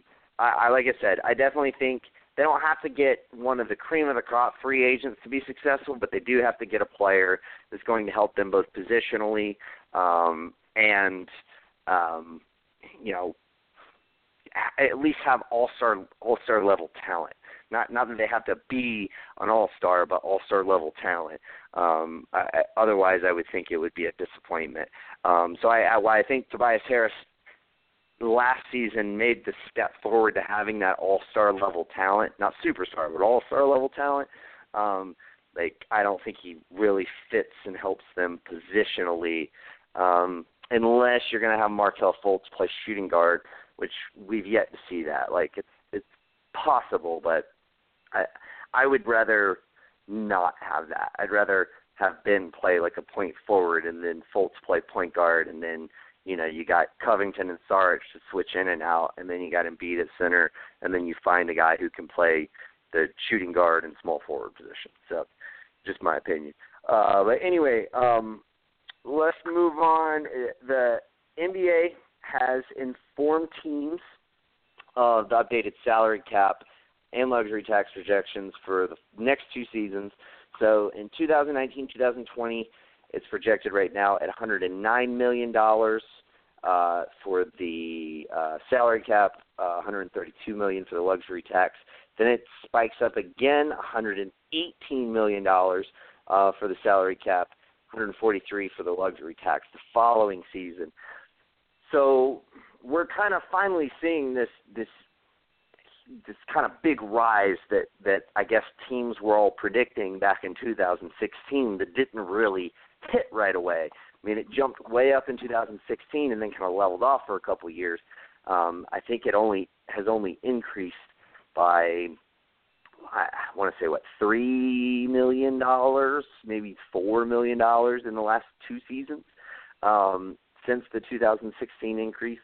So with that being said, you know, it's looking like it's going to make a big leap next year. We're going to be able to tack on, I believe, an additional $8 million and then an additional, $9 million thereafter. How do you think this is going to affect teams, free agency, how they look at players? And there's kind of been a trend as of late where we're seeing a lot more one-year deals to keep financial flexibility open for going after other players. I kind of wanted to talk about that. I'm not sure that maybe these two things are necessarily, you know, directly connected, but I do think I am interested. I do think there could be some connection with the cap rising. Obviously, there's some teams that already have money on the books, but maybe if they can't move that money that's currently on the books, or they don't have an interest in moving whatever money is currently on the books, maybe for the next 2 seasons, you see more of these one-year deals pop up because they're looking at, hey, well, next season we can make a play after, so-and-so if we don't get anybody this season. Similar to what the Lakers did this year after they got LeBron James. They're like, cool, we got LeBron James, we'll throw 4 years at him, max money, what have you, but, we weren't able to get, Paul George, and we weren't able to get, DeMarcus Cousins was hurt, but we weren't able to get another guy who we wanted to pay max money, so we're going to do a bunch of one-year deals. Do you think this rise in salary cap, maybe we'll see a rise in that? Do you see any kind of connection there? And just in general, how you think teams will approach this money? Do you think we'll see another spending frenzy, potentially come because of this projected rise in the next couple seasons? So any of that and anything that pops in that it speaks to you on just the numbers in general. Start with you, Joel. Only thing I have to take away from this is I just hope it doesn't become what happened in 2016. It was good for those players, but as you can see, it handcuffed a lot of teams, a lot of guys that you're looking at it, you're like, screwed a lot of other players. It did. It really did, especially the following year or the year after that. And it's like, wow, I got this. I want to get paid what this dude got. And it's like, well, no, you can't get what he got. That was just a different time. And it sucks for the other players that came afterwards. You get paid when you can get paid. I'm not gonna hate on Dang and Mozgov and Noah for getting their contracts when they did, as much as I don't like paying for them, but at the same time, you don't want you want teams to learn from their mistakes. I have no doubt someone's going to get overpaid or two, but you just hope at some point they don't make the same mistakes, and we can not. Hey, don't handcuff yourself. You know better now. You have the money, use it wisely, or just throw money at people. They're going to hold. Trust me, they're probably not good enough to hold on for too long. So I just hope the league has learned from the past. Yes. And I think that's key. I think maybe the one-year deals is more of a reaction to 2016 than it has to do with the current salary cap and where it's going. Because the only teams that really benefited from 2016 were the guys who signed players, deserving players, to max contracts. Your Boston Celtics, who went out and got Al Horford, or a couple other handfuls of teams that signed guys that were max-worthy players, or at least fringe max-worthy players. But those teams that went out and, like you said, signed your Joakim Noahs, Luol Deng, Timofey Mozgov, Chandler Parsons, really any of those guys,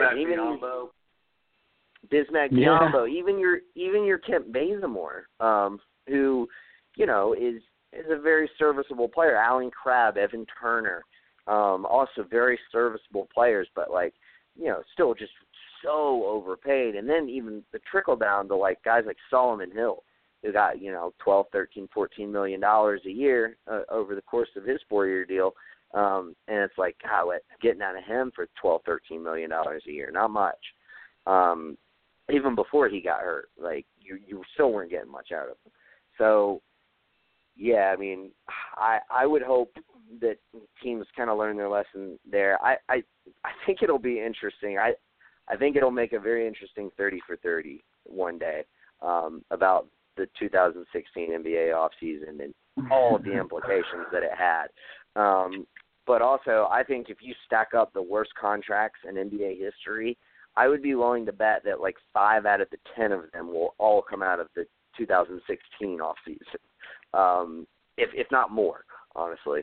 But Luke, what are your thoughts on the cap figures that I rattled off, and what do you think it means as far as implications of what teams do in the NBA going forward, if anything? No, I hope to say every team should have learned their lesson. No team should be spending stupid money like they did in 2016. Every team should learn from their mistakes. If your team does spend dumbly this upcoming season, God, man, I feel bad for the fans. Terribly run organization. I just don't think it's going to happen like that.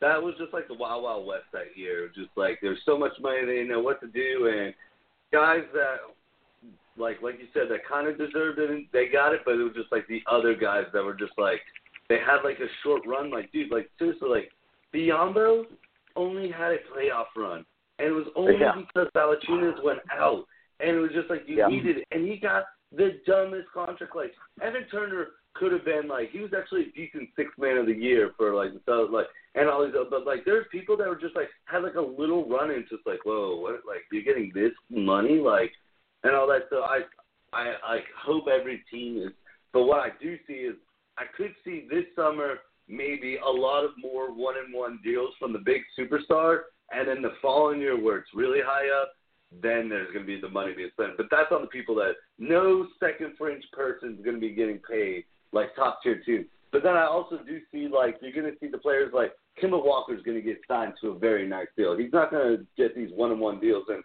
some people might be like, I wouldn't spend that on Kemba. And some people are like, I would because, it's pretty serviceable. So you're going to see some of those contracts. But it's going to be the guys that actually deserved it and proved themselves, not have like a 15-game run where you average a double-double. Like, no, that's not going to happen. Or you can shoot threes and maybe we'll make you a defensive guy. Like, no. So I like hope to God, like all teams will learn. Like we're not going to do dumb mistakes like this. But I do see in 2 years a lot of money is going to be spent. But that's going to be on players that are deserving, like the top superstars that are all up on their contracts and everyone just going into like, that'd be insane if like half of these guys next year just still signed a 1-and-1 and they all just went into that following off season with like there's like 20 like top name people that'd be going into their contract year.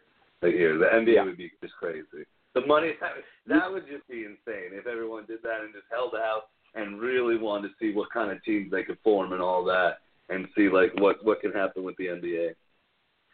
Yeah, I mean, especially because if they were to do that, if we do see a lot of 1-and-1s next off season, the following off season is the year that all those 2016 contracts finally come off the books. So there's going to be a lot of teams with a lot of money to play with, and you're right. I mean, it would pretty much be dealer's choice. It'd be like, well, where do you want to go? Like, we want to all team up, but where do we want to go play? I mean, you could definitely see a lot of that. I will say this, though, and I'm sorry to have to do this to you, Joel, but, we did still see some trickle over. We didn't see it this year, thankfully. You finally saw the Knicks kind of pivot away from it. But we did see a little bit of trickle over with the Knicks and paying Tim Hardaway all that money. To me, that kind of shouted kind of like a Kent Bazemore part 2 on that deal. I mean, to me, I look at them as kind of one and the same as far as ability. I personally like Tim Hardaway a little bit more. I just think his potential is a little better. But nevertheless, I mean, that pretty much just has to do with his age. As far as their current skill level, they're pretty much the same, and they're earning the same paycheck. And now you've got an additional year tacked on to Hardaway. So I don't know. I mean, I still think those deals will happen, but I think they'll get fewer and far between. I can't think of another one that happened last offseason off the top of my head that was like a really big deal like that for essentially a role player. But, yeah, well, I mean, we'll see. I really, really do hope that we see more conservative spending. Like you said, Luke, if for no other reason than to have the crazy off seasons, because that shit's arguably more interesting than the actual NBA season as of right now, anyway, with the Warriors just being so stacked. But hopefully Boston will give them a run for their money this year, and we'll have a lot more to talk about with the NBA Finals this upcoming season. But anyway, let's move on. We got one more topic. So the investigation on the Dallas Mavericks has finally concluded. Not going to go into great detail. I mean, we pretty much covered this very, very intensely when the story broke and went into a fair amount of detail on kind of what happened. I did want to talk about one particular situation that had kind of come to light that wasn't released in the initial report, and that was that Earl Sneed, the beat writer, had evidently beat up his wife outside of Dallas Mavericks headquarters, and was not fired. No. He only got arrested. He just got arrested outside. He beat her, at his house, so he got arrested outside. Okay. Thank you for your clarification. So he got arrested outside of headquarters. So obviously, a lot of people knew about it. There was a lot of insulation going on with their current CEO at the time, Useri.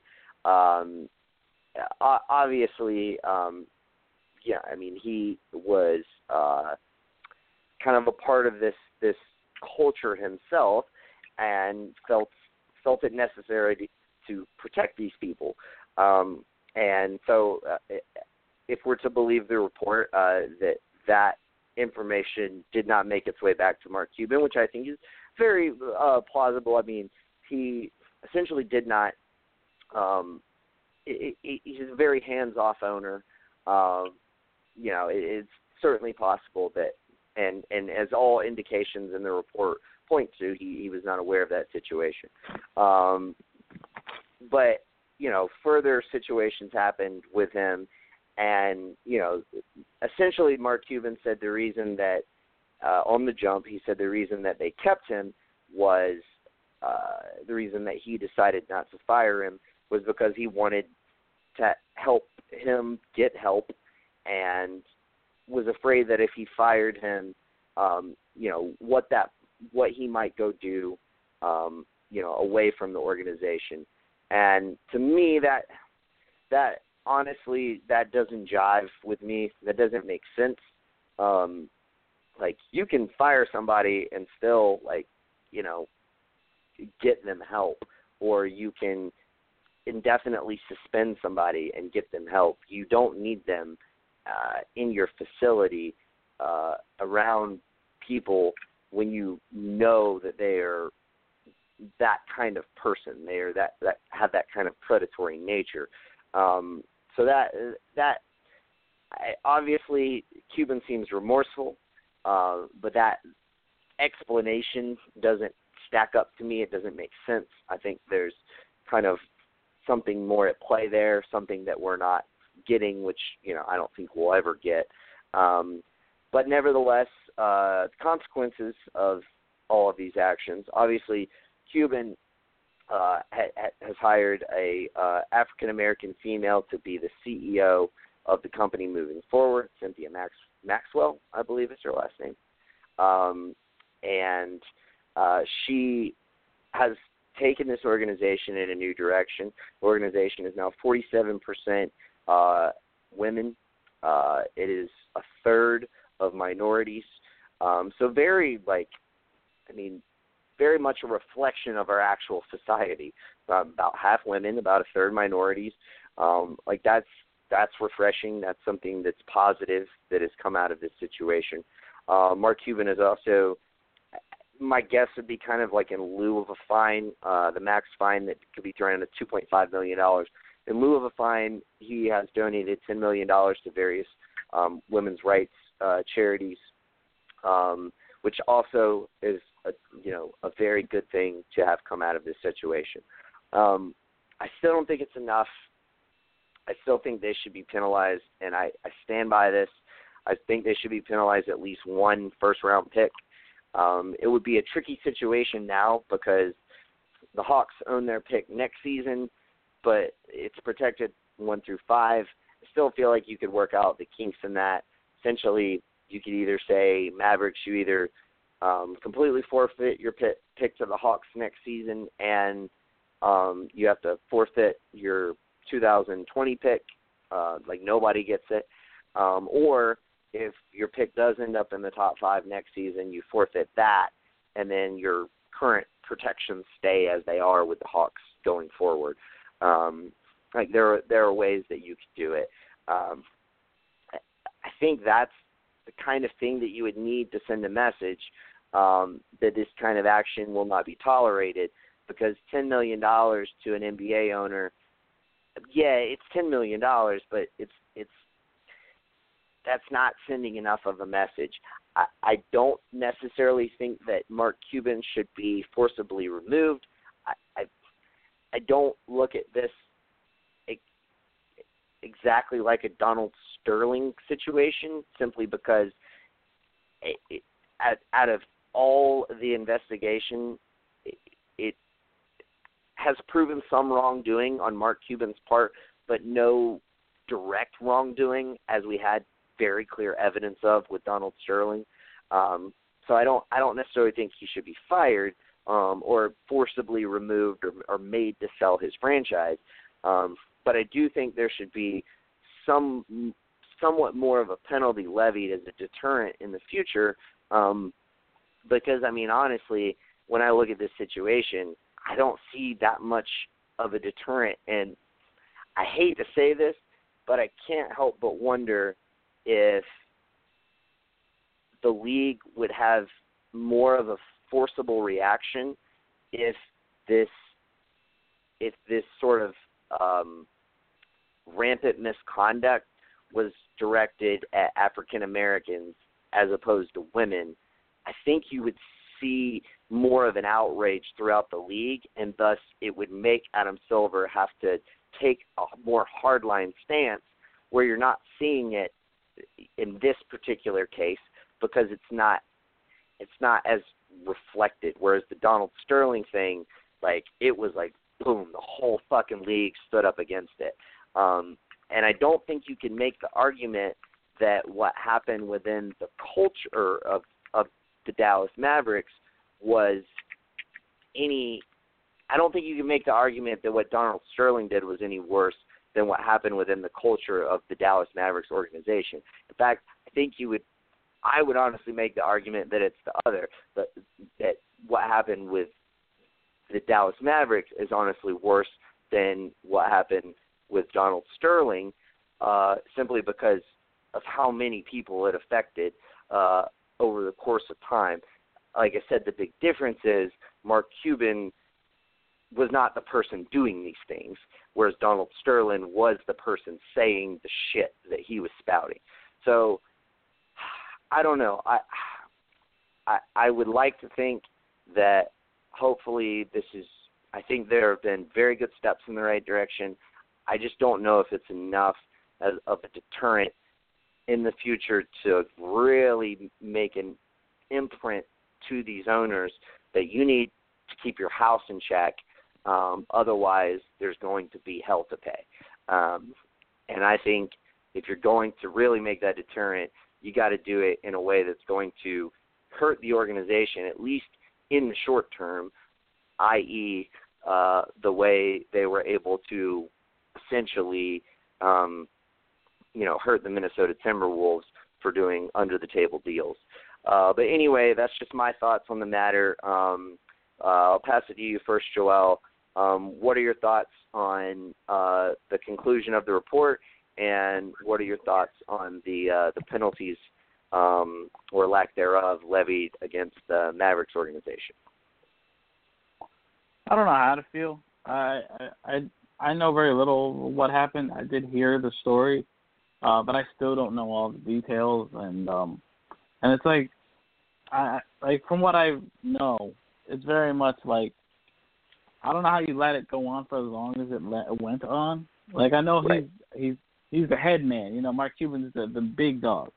But I mean, it was going on for a while, and it's like, you didn't notice there was some weird shit going on there. Like, it was just how one-sided everything kind of seemed. I don't know. It just was weird. Like, I'm not trying to. I like Mark. I don't want him to lose the team or anything. I truly believe he's kind of taken aback by what happened, and maybe what happened is he had people in charge that he trusted too well, and it backfired because obviously and that seems shit to did be not the go case. down well. Yeah. Yeah, and it's exactly what it seems like. And it burned him in the end. And so in that regard, I kind of feel bad for him. And I don't think he's that kind of guy at all. That's why when it first came out, I was hesitant at first. Then I got the details, and I still was weird about it. But I think there should probably be more a harder stance towards it, and it's not getting enough attention because you're right. I think it's just because it's just not as important maybe to that league as it should be. But I don't know for sure. Like it's just a weird situation overall. It's not something that should happen. They definitely made changes since then, but they're probably not too late because it's never too late to make a change. But it's too you can't just try to make shit change. It's gonna take a while for people to trust you again. You know what I mean? It's not right. so much that you have to make the changes. They're already making strides towards being different, but it should have happened sooner. So they just got to keep up with it. And I think this situation was bad, but hopefully going forward, it's a lesson to not just the Mavericks, every team in the league and other teams and other leagues that this shit can't go down the way that it's been going down. Yeah, absolutely, and I hope that message is delivered. Again, I'm just not sure that the penalty is necessarily enough to deliver that message as emphatically as it needs to be delivered. But time will tell. We'll see. As far as if any of this comes up, with any other organizations within the league, and what those situations might entail. But hopefully it doesn't. Hopefully it doesn't come up because it's a terrible thing to consider that women had to go to work at that organization and kind of in fear every single day. Like it's pretty fucked up. But anyway, Luke, what are your thoughts on this whole situation and essentially the report,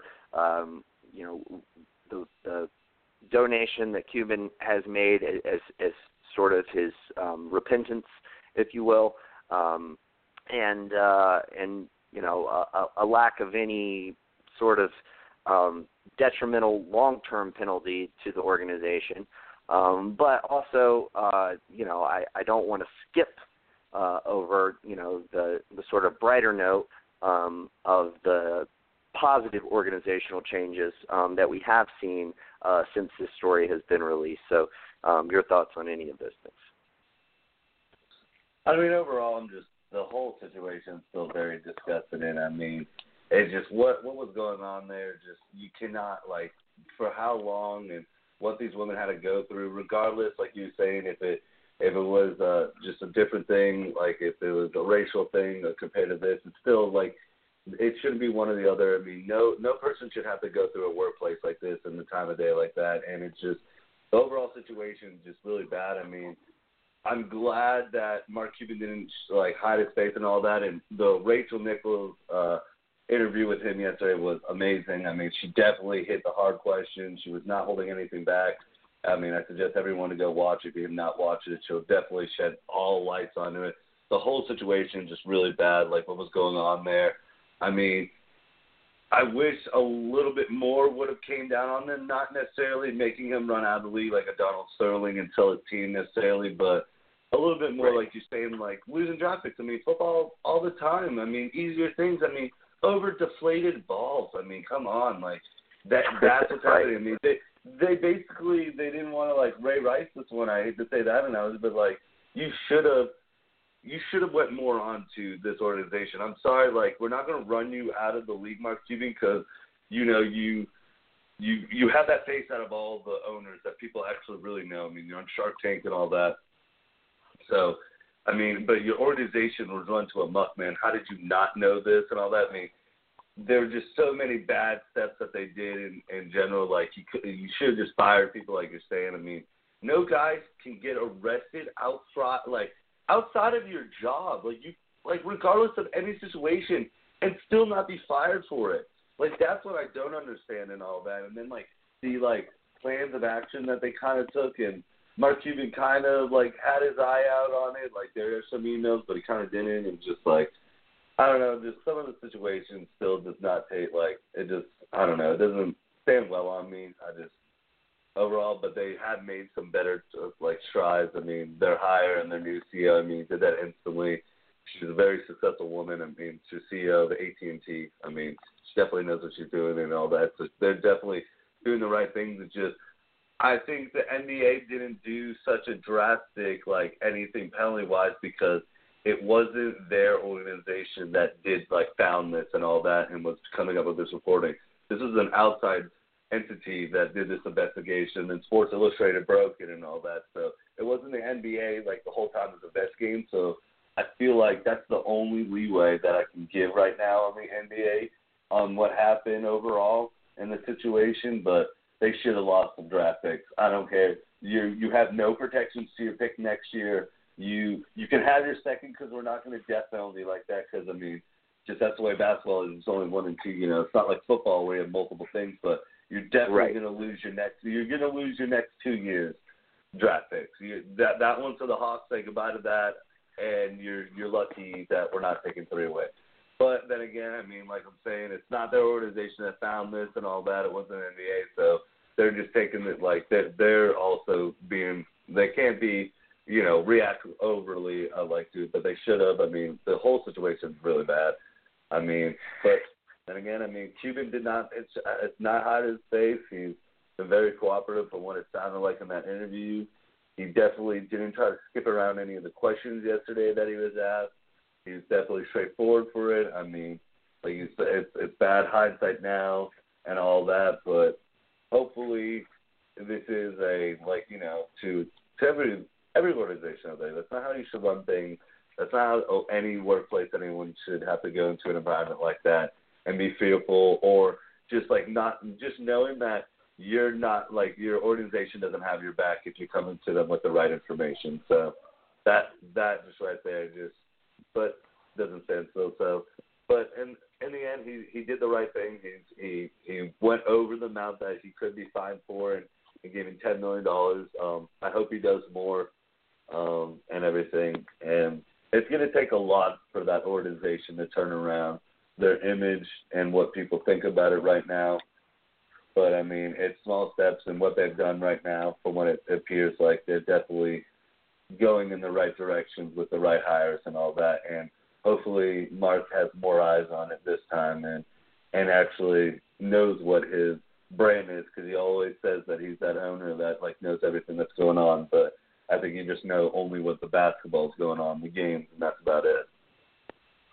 Yeah, and he needs to be more involved. It did kind of worry me a little bit that, by the way, her name's Cynthia Marshall, not Maxwell, that when she was brought onto the jump, you know, she basically said she wanted to outline her 100-day plan, and Mark kind of just said, well, no, like, I trust you. And it's like, dude, even Rachel was like, isn't that what got you in trouble in the first fucking place, bro? Like, I mean, and here's the thing, like, I feel like it was a great hire, and yes, they connect and all of that, and, you know, they spent more time together than he ever spent with the other person in 15 years, and yada, yada, yada, yada.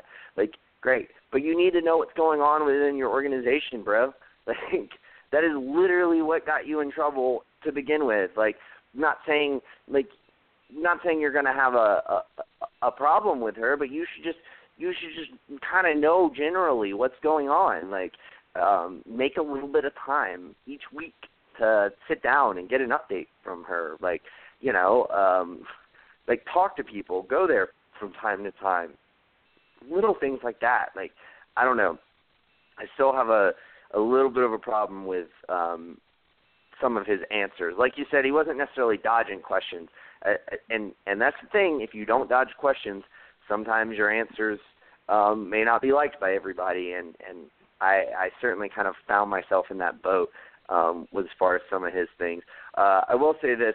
I think I get your point about it being an outside investigation. However, I think forfeiting a draft pick one draft pick because they already traded the other one. But forfeiting essentially one draft pick, you are getting off light, in my opinion. I still think that's getting off light. I just think that would at least be somewhat of a deterrent for future teams, and it would set a precedent so that if a team has this happen in the future, you could say, all right, we're going to penalize you 2 or 3 draft picks. Like, did you not see us penalize that team, the 1 draft pick? And, that was like the first circumstance, and like it gives you a precedent to be able to really come down hard the next time. If hopefully there's not, and hopefully that would prevent there being a next time. And hopefully there's not one anyway, but I just think that would have been the right step. But one more thing, I do kind of want to speak to this because I think you kind of mentioned it, Luke, and Joel, you even a little bit too. There hasn't been a lot of coverage on this. I mean, the story broke. It was talked about a little bit and then kind of buried, and now it's come back up again. But really hasn't been talked about outside of basketball circles. It hasn't been talked about a whole lot as far as like in the wider world of sports. It hasn't been talked about really at all that I've seen in any sort of like political platform. Not that it necessarily should be, but you would think it would get a little more talk than it has, but it just hasn't, and I don't know. I don't know why that is. I mean, especially with the Me Too movement and other things like that, you would think that it would get more press, and maybe it has in Dallas locally, but it certainly hasn't nationally. So I mean, I don't know. Can't quite put my finger on the pulse of why that is. Maybe it's just the sports world doesn't talk about these things as much, but I mean, we sure as hell talked a lot about fucking Colin Kaepernick. So all the time. I don't know. I don't get it. I don't know why this hasn't been more talked about. I just don't understand. We talk a lot about Colin Kaepernick, and that's how sports collides with politics. We talked a hell of a lot about Harvey Weinstein, and that's worse, but at least similar to the situations that were ongoing within this organization.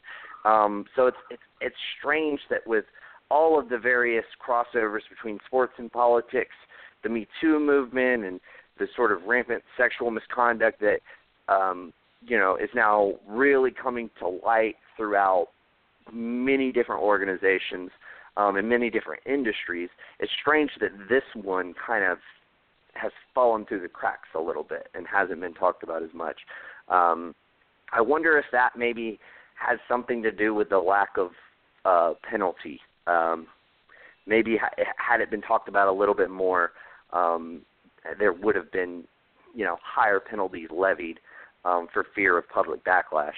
But it wasn't. But anyway, we at least tried to do our part and make suggestions. That's another thing. I never heard one NBA pundit on any of the NBA shows throw out them being penalized at draft pick, even though we covered that like the week that this happened. Said, hey, there's your answer right there. But anyway, we got to wrap it up. We got about a minute left. Thank you, Luke, for joining us. Great show, man. Glad you could join us. Hey, thanks again for having me, guys. Peace out. All right, peace, brother. Joel, thanks, man, for joining us. By the way, number one topic this week for Geek Vibes Live, what's it going to be? Oh, that's a good question. I don't know. I got to think about that. I mean, I get my weeks confused and shit, but there's a lot to talk about. Captain Marvel trailer, right? Oh, yeah. As of right now, anyway. I got that blended with last week. Yeah. I mean, yeah, that's not a bad one. That's a good start. Captain Marvel stuff to talk about. Great trailer, by the way. Indeed. So, yes, we're going to be talking the Captain Marvel trailer amongst a lot of other shit this Sunday, 8 o'clock. Join us then, Geek Vibes Live. Until then. All right. Thank you. Take that for data.